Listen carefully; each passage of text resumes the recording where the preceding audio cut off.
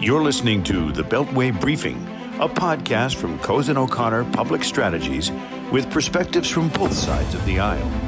Now, for political insight and strategy, let's get started with your hosts. Hi, this is Caitlin Martin. I'm Towner French. This is Patrick Martin. This is Mark Alderman. This is Howard Schweitzer. Good morning. We've got a full house. Everybody for the first time in a while. We have Mark, Tristan, Towner, Caitlin, and Patrick. Patrick, no baby yet?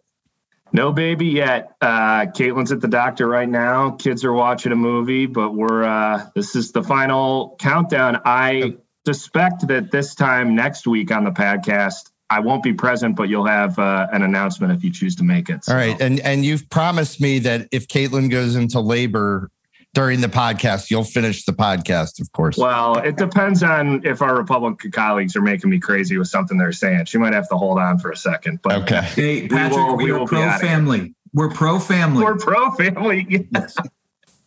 So a ton to talk about today, guys. State of the Union this week. And obviously, Ukraine is raging. But let's start with State of the Union. Tristan, last week you laid out what you were looking for from the president.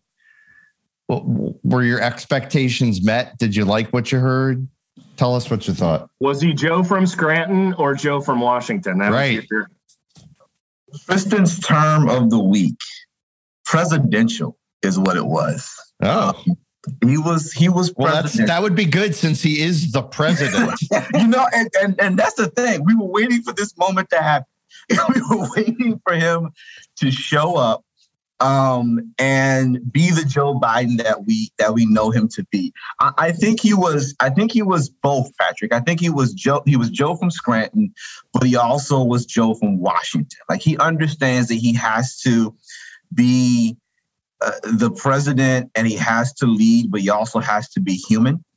He was strong on the international stage. He made, firm threats, and he was committed to, holding Putin accountable, or as my grandmother would call him, Putin. I have no idea why she pronounced that Putin. But she would hold Putin accountable. He was strong on domestic policy. He actually was the moderate Joe that he ran to be. A lot of Democrats didn't like his comments about policing. Republicans are jumping on the fact of him talking about securing the border. He came and he was actually the president that we voted him to be. Like, he was the middle of the road guy. You're going to disagree with him on the Democratic side. You're going to disagree with him on the Republican side, but I'm always going to shoot it straight.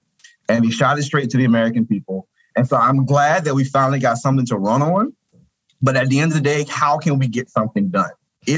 Was it enough to push Congress to put his policies in place? And it isn't enough to get votes for certain pieces of legislation. That's going to have to play out in the next couple of months. But all in all, he was Joe from Scranton. He was influential. He was presidential. And I loved every single word that he said. Strong start, strong finish, and very good substance in between. All right. Caitlin, give us the view from the other side. Well, it was a really interesting pivot that I think we all saw on Tuesday night. We went from, the last administration, MAGA, Make America Great Again, to now the Biden administration's pivot. I think it was BABA, Build America. I'm missing the acronym that they're pivoting to. It's not Build Back Better, but it's Build America Back Again. Thank you. Build Not America Baba Back Booey, Again. right? From MAGA to BABA. Look, he said a lot of things. He pivoted on a lot of issues.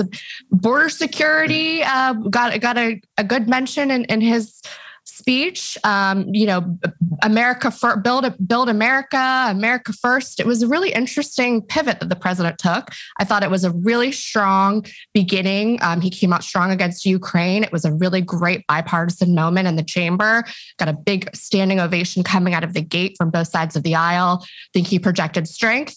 I think the middle was a little meandering with some of the, it was like he was throwing the kitchen sink at every issue area and every kind of name checking every priority in his agenda. Then he pivoted to some middle of the road, moderate, fund the police instead of defund the police, border security and immigration reform, protecting dreamers. And then I think he projected some strength at the end. It was, look, I give him a 7. I had very low expectations coming out of a rough couple of weeks from this administration, and I actually would give him a 7 out of 10. The thing is, I guess the way I look at it is part of what I look for in one of these speeches is a great speech. And I think if you read the speech, Mark, on paper, it's a great speech.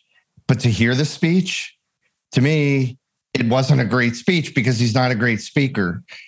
And I don't know. I wasn't personally thrilled, but what's your take? I think it was good, not great. I agree with actually everything everybody has said so far. I think it began strong, it ended strong. I think the middle was a victim of the tradition of laundry listing everything you can think of in a State of the Union, which is unfortunate because even reading it, Howard, I don't know it would have been that thrilling in the middle sections. But Joe Biden is Joe from Scranton, Joe from Washington, not a great orator. And even though, Tristan, I certainly agree it was a presidential moment and he did rise to the occasion, I don't think, to quote Patrick often on this podcast, it was not Lincoln's second inaugural address. I don't think it was a pivot. Maybe on some policies, Caitlin, that's fair enough. He did pivot back towards the middle, but it wasn't a game changer. We're where we were when the speech began politically. And unfortunately, world events, namely Ukraine, of course, just overtake anything anybody says at this point. So I personally would have liked a little bit more about why Ukraine matters so much to America. I've been saying on this podcast for a year and a half, there's only one issue, COVID. Well, there are now two issues, Ukraine being the other and the dominant one. And a little bit more of that would have been, I think, appropriate. Downer, weigh in. Yeah, I think, it was very short on substance. Maybe that is the most presidential thing he could have done, is go up there and try to appeal to everybody and be absolutely devoid of any substance whatsoever. The entire legislative agenda domestically that he mentioned is not getting done. On the international side, I agree completely with Mark that, I love the rah-rah. I love we stand with the Ukrainians, and I'll stand up there and see both sides of the aisle clap all day long. But the only thing he announced was he was going to suspend Russian overflights of the United States. I mean, there was no major policy provisions that came out of it. And now the administration is essentially getting dragged along by Congress and the Europeans. Last week's podcast, I came on and said, Biden's doing a great job. He's leading the Europeans. He's pushing the Europeans. Now, over the course of the past week, it feels like the Biden administration is the one that's getting dragged to policy provisions by Congress and by the Europeans. And I think that's an unfortunate flip. I'm not blaming Biden for it. I'm praising him for getting out in front of this as early as he did. But they need to keep the momentum up and make sure that the president of the United States of America is continuing to lead this charge in this coalition. So, but is that our job though? Like he started it and he engaged it and he pushed the Europeans to movement. Is it okay for him to step back now? Like I don't think we have to be the police all the time. I think he pushed him into a direction. He got him there, and now we can do it as a unified front. Well, my concern is that this is going to last a while. Tragically, it is going to be a long haul. And the attention span of the American people, we all know, is short and getting shorter. And I think he needs to connect the importance of Ukraine to our national self-interest to sustain the support that he had at the speech and that he will have for a little while, but it'll fade if that connection doesn't get made. I'm not so much concerned about leading from the front or the rear as I am about bringing the American people along, because this is going to be hard. and it's not going to end anytime soon. Patrick, why isn't he getting more credit for what he has done? I mean, the polling has moved a little bit on his handling, but he's not getting a ton of credit for some of the leadership he showed in the early stages of the crisis. Yeah, I mean, I just think people are, first of all, at this point in a president's first term, particularly you have unified government under your control, people start to get a little bit antsy. And the economic conditions, I think, are preventing him from seeing any type of bump. I just think it's a complicated world right now. There's foreign policy crisis in Europe, and you have, economic conditions that, while, as the president pointed out in the State of the Union, there's been some really historic positive economic movement overall.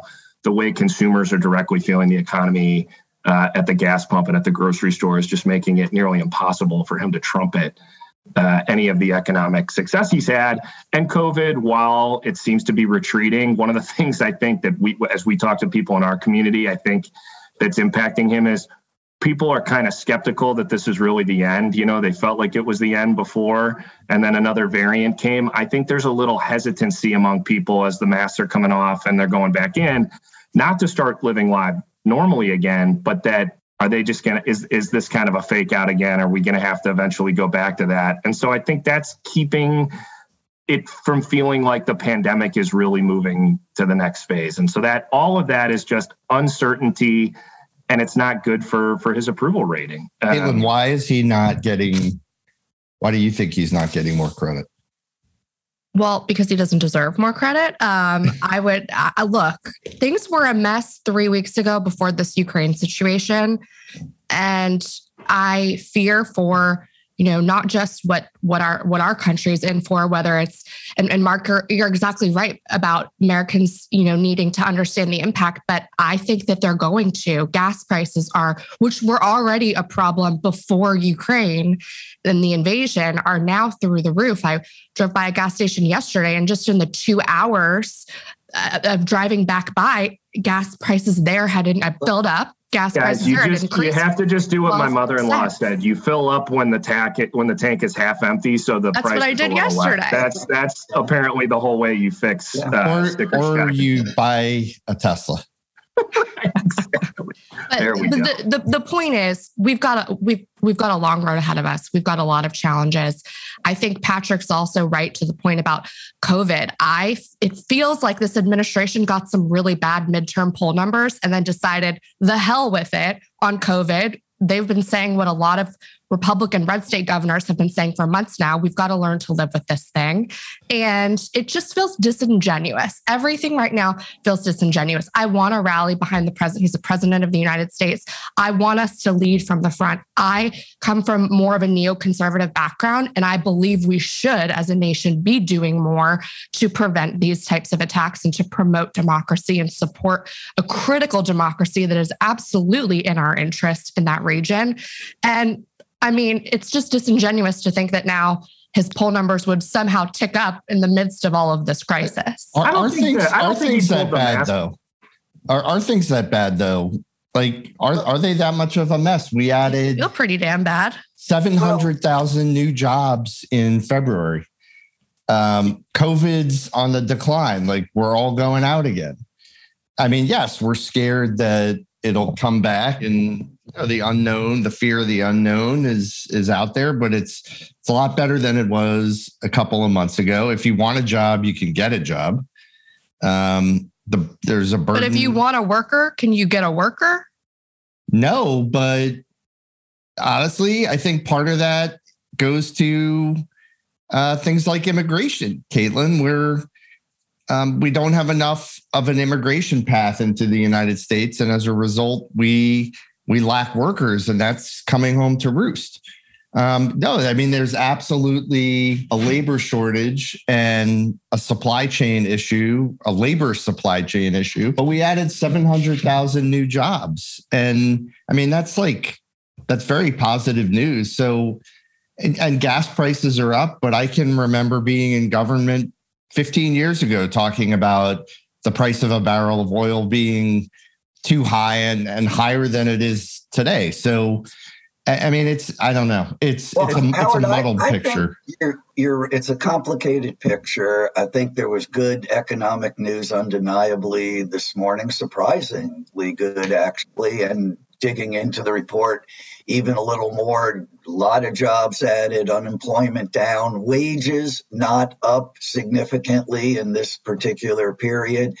But I think it's about something we've talked about a lot here, which is leadership and confidence. I just do not think there is a confidence in the American people that the future is going to be okay. The president told us it would be. We all want to believe that. We're all on this screen rooting for him. But there's so much uncertainty. Ukraine is an extraordinary uncertainty with a nuclear overlay. Inflation is an uncertainty. COVID is an uncertainty. I think it's more a matter of attitude than data at this point. I think we also on this call, like this group, any of us as we're talking about this is where inflation hits people differently. Like right. To all the economic news in the abstract is positive, but most Americans live on a fixed income and they feel that in a way that frankly none of us really probably do. And so it's just that's the part, like when you watch like your local news station, whatever community you live in, and you have someone that's like at the grocery store with the news anchor and they're going, it's stunning to me what this is doing to people's month-to-month lives. Yeah. And I think that as a political matter, that's why the president can't get the economic news the positive economic news to resonate. But the half of the country that is invested in the markets is also suffering from this. The great news this morning drove the Dow futures down 300 points. So I just believe it's the uncertainty. And I don't know how the president stands up there and inspires confidence with so many questions about the future. But that's his job, as Tristan started out saying. And I think he's trying. He gets points for effort, at least. I mean, it's pretty stunning to me how effective. I didn't fully grasp what he was doing when he was like, they were constantly trying to front run Putin on the news and kind of call him out, stay one step ahead of him, put the intelligence out there. I think in retrospect, they did a very good job in the run up to this thing. And the world is basically canceling Russia right now. It's like we talk about the cancel culture, but like that's what's effectively happening culturally is the world is canceling Russia. Yeah. Can we also, there's a really interesting thing we have not talked about in this podcast yet too, on this exact topic, which is Mark kind of alluded to, there feels like there's like a kind of a crisis of confidence, a leadership void. I don't spend a ton of time on social media and I'm off actually now for Lent, but something I've seen over the last couple of weeks, there is a president that is being lauded by everyone all over the place right now in a very powerful way. President Zelensky, like what we're seeing in Ukraine, his speeches he's given, how he is standing up for his country in a moment of crisis. I haven't seen anyone, Republican or Democrat, conservative or liberal, that isn't like very moved by what he's trying to do. And you can't compare that to our president. It's not a fair comparison. But it's been an interesting kind of uniting thing. I'd just be curious to hear what other people think, because I've just noticed that he's becoming like a worldwide phenomenon, and it's just interesting. I'm curious to talk about the fact that you gave up social media for Lent. Right. Like last year you gave up alcohol, I think. This year you gave up social media. Like, is giving up social media for Lent, Patrick, does that even count? I mean, it's not a sacrifice. Guys, I mean, position on that? I love LinkedIn. That's going to be a real setback for me for the next couple months. So it's just, it's you do love LinkedIn, Patrick. We can all attest to that. Towner, would you agree with that? I do agree with that. And I agree that he's probably the only person that assumes LinkedIn is what we were talking about when we talk about giving up social media. I just assumed LinkedIn didn't count. I thought you were talking like Facebook, Instagram, Twitter. Yeah. I mean, most of the social media that most people would give up, I don't even have. I don't have Twitter or Snapchat. The question is, did you give up getting an award for that? Patrick, you're still on email, right? So you'll learn of your awards through the email. Totally. I'll send you screenshots of the important tweets you need, Patrick. Don't worry. I'm giving it all up. I mean, Patrick, you made a very eloquent point, very articulate point about President Zelensky, but there was no way we were letting that go, just to be clear. Not at all. I love it. By the way, as a firm, we have a position where you should be on LinkedIn, giving up Facebook and Twitter instead, but that's on LinkedIn from a firm perspective. To your point about President Zelensky, though, if I may return. Bring it back, Mark. Bring it back to seriousness. Yeah, I need to be bailed out here, guys. I'm bailing out, Patrick. Absolutely inspiring. If really interesting to watch. And who knew that this guy had it in him? I don't think the Ukrainian people knew that he had it in him. His resume as a comedian certainly didn't suggest he did. The difficulty, of course, is that there's no happy ending. No. That is the tragedy for President Zelensky. He is having a moment, and inspiringly so, and courageously so. But history is not going to remember his courage and his oratory as having changed anything. Well, it should not change anything. But Mark, how it's going to end? To your point, reports this morning, 3 assassination attempts. I mean, it's like not something you want to say, but don't you think history? I mean, if he ultimately doesn't survive this, I think history will remember him as someone who stood up for his country in a moment of just total peril. I don't know. I'm just curious. What do you think? How do you think they'll look back? Well, he isn't going to be remembered as Churchill because he isn't going to win. Right. Oh, that's a good point. Yeah. But Mark, think about the psyche of all. This is the first time we're watching these invasions in real time. They've got CNN reporters on the ground. All of the world is attuned to what's happening. And I think there's going to be there already is a massive outcry, but we're invested. And I don't know how, I understand looking historically at warfare, but I don't know how we and our psyche can kind of handle this and watch this unfold and not feel compelled to do something. He's a young, charismatic leader with a family that has captured the imagination and attention of the world. And if he's assassinated by the Kremlin, I think there's going to be, I don't know what happens next, but I think there's going to be international outrage that I don't think we can anticipate yet. Tristan, jump in. I mean, what I'm worried about is, we are tightening the noose directly and indirectly from an economic point of view around Putin's neck. And it just feels like we are poking hard. And it in a lot of ways, it almost feels like the world is at war, Tristan, against Putin.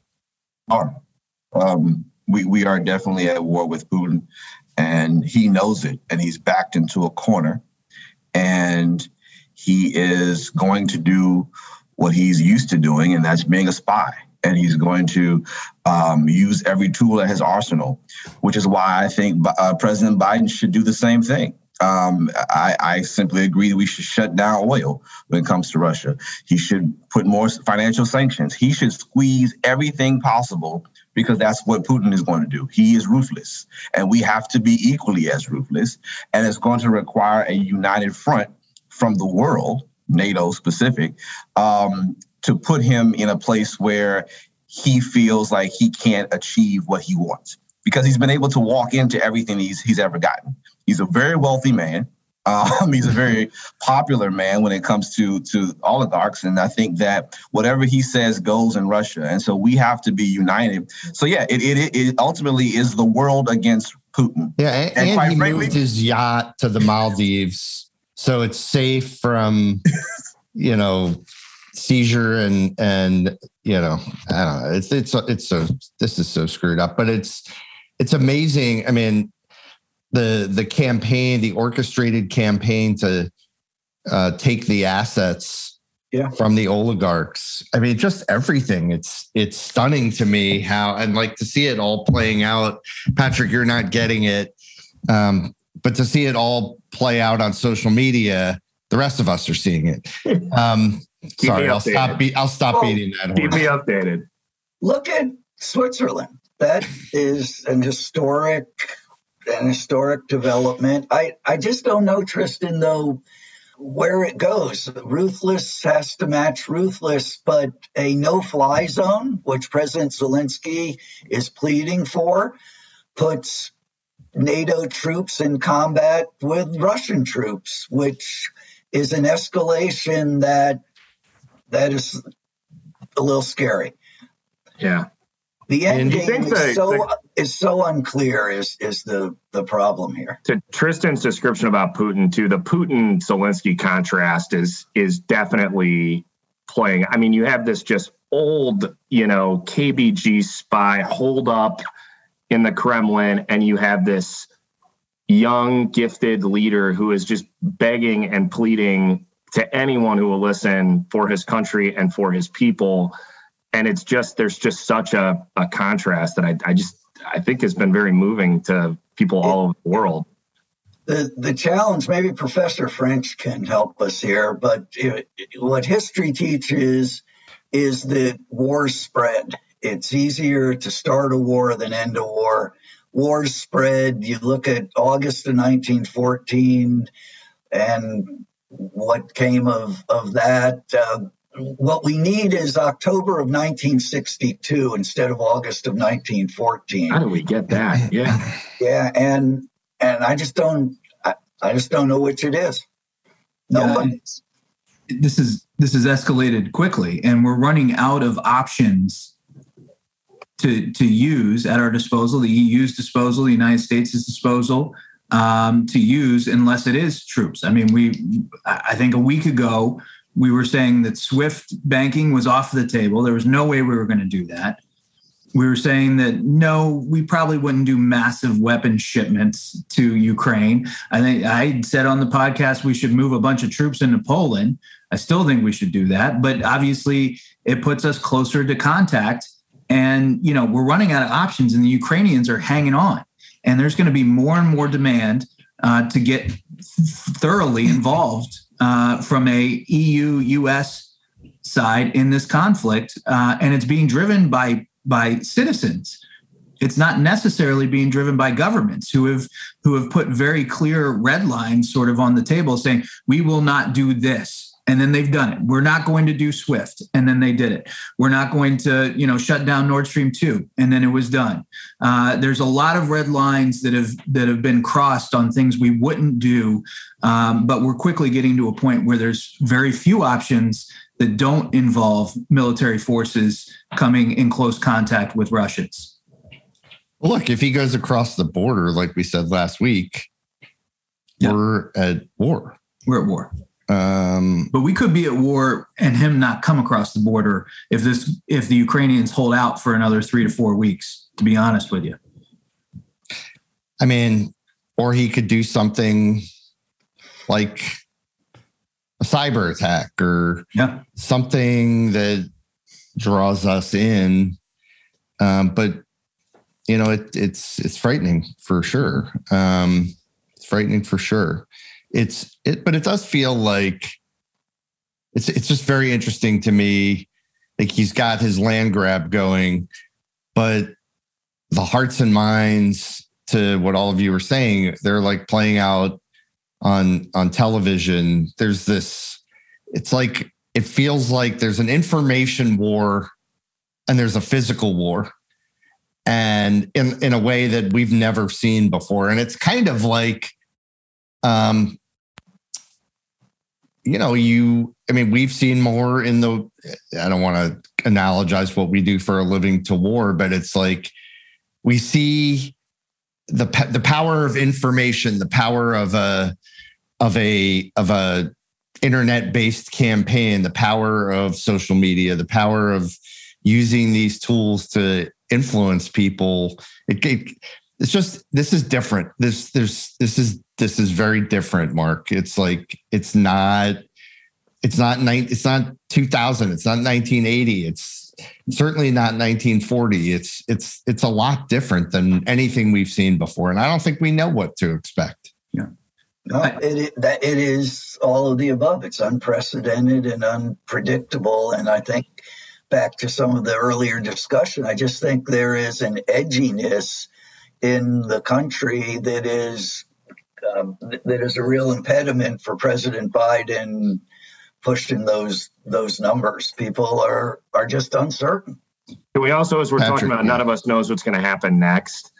Going back to, ancient Greece, martyrdom is very powerful. I think it is something that moves people and moves governments to make decisions that they wouldn't maybe have made otherwise. And we don't know the fate of the Ukrainian president, but I just think that he is going to become a symbol. 99 out of 100 other people would have gotten the heck out of there already by now. I mean, we can point to countless examples over the last half century of people escaping, through caves and tunnels and getting out. Afghan government. When things get really bad. And I think that's the real differentiator in terms of how the world is going to decide what happens next. I go in a different direction. Why does nothing move the needle domestically? Like, why, no matter what happens in the world, Congress's approval ratings don't change? It doesn't seem like, regardless of who is president, either party, the president's approval and disapproval ratings don't change. Caitlin, like, why is it that we're so stuck domestically? You've got these massive and major world events. I don't think that's like just a COVID phenomenon or an economic phenomenon. Why is it? Well, I sort of tend to disagree with you a little bit there, Howard. Okay. We saw after 9/11, we as a country have the capacity to rally around each other and around the flag and around our security after, major events like 9/11. I think, we saw this push about banning Russian gas imports. The White House is really kind of trying to stay firm on that. But Speaker Pelosi is joining the chorus with several Republicans on Capitol Hill saying, I agree, we should ban Russian oil imports. I think we're seeing a level of bipartisanship because this is a critical external issue that everyone, R or D, is heartbroken about and extremely focused on. So I do think we're going to see some bipartisan actions. And I'm proud to see those moments where we can come together on these issues. There's a lot of people in my orbit who have no idea where the Ukraine is. But their student loans are set to be due in a couple months. Gas prices are horrible. Housing is ridiculous. They can't get a couch still.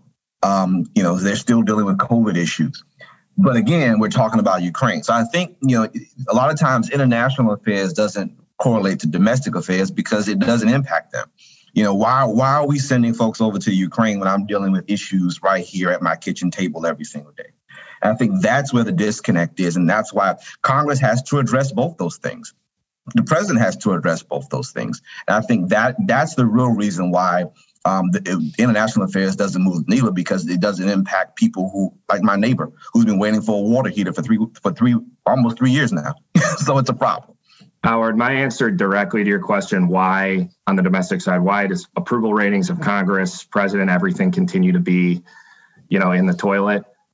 We increasingly over the last, several decades are acting like we have a parliamentary system of government when we don't. We are a system of checks and balances. And that phenomenon, Republican versus Democrat in every single way possible, just continues to paralyze us in a system that was set up for a whole different level of compromise than what we're, currently able to do within the system right now. You combine that with politicians that are increasingly, because of primaries, catering to the most polarized sections of the American electorate, and you just have a plurality of the country that is always dissatisfied.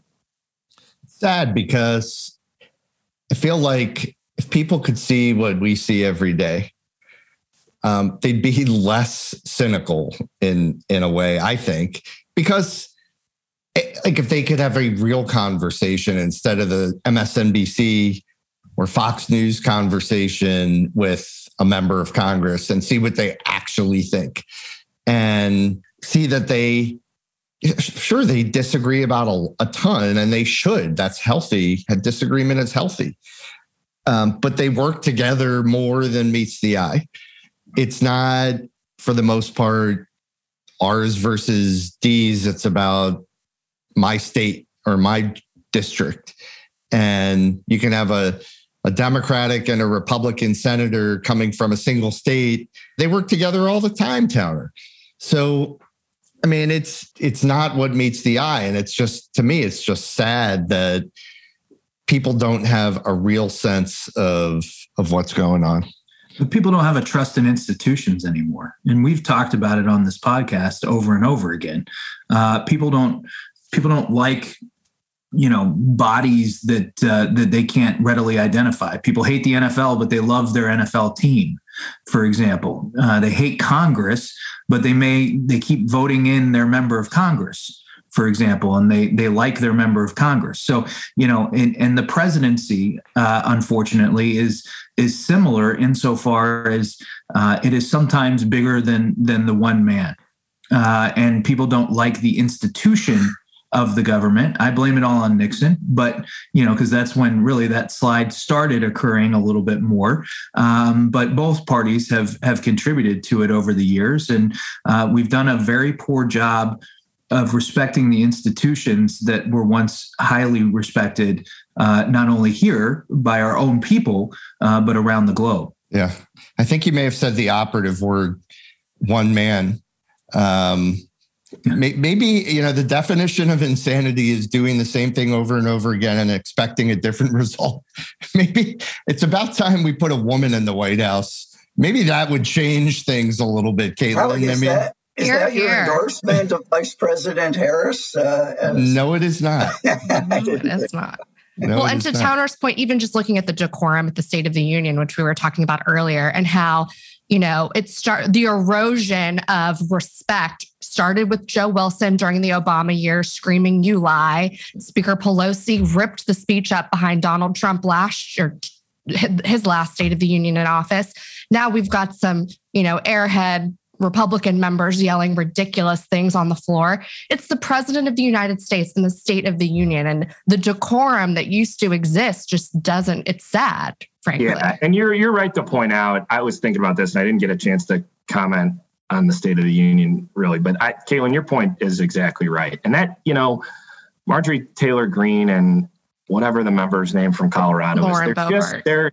They're total knuckleheads. They're irrelevant, but they do not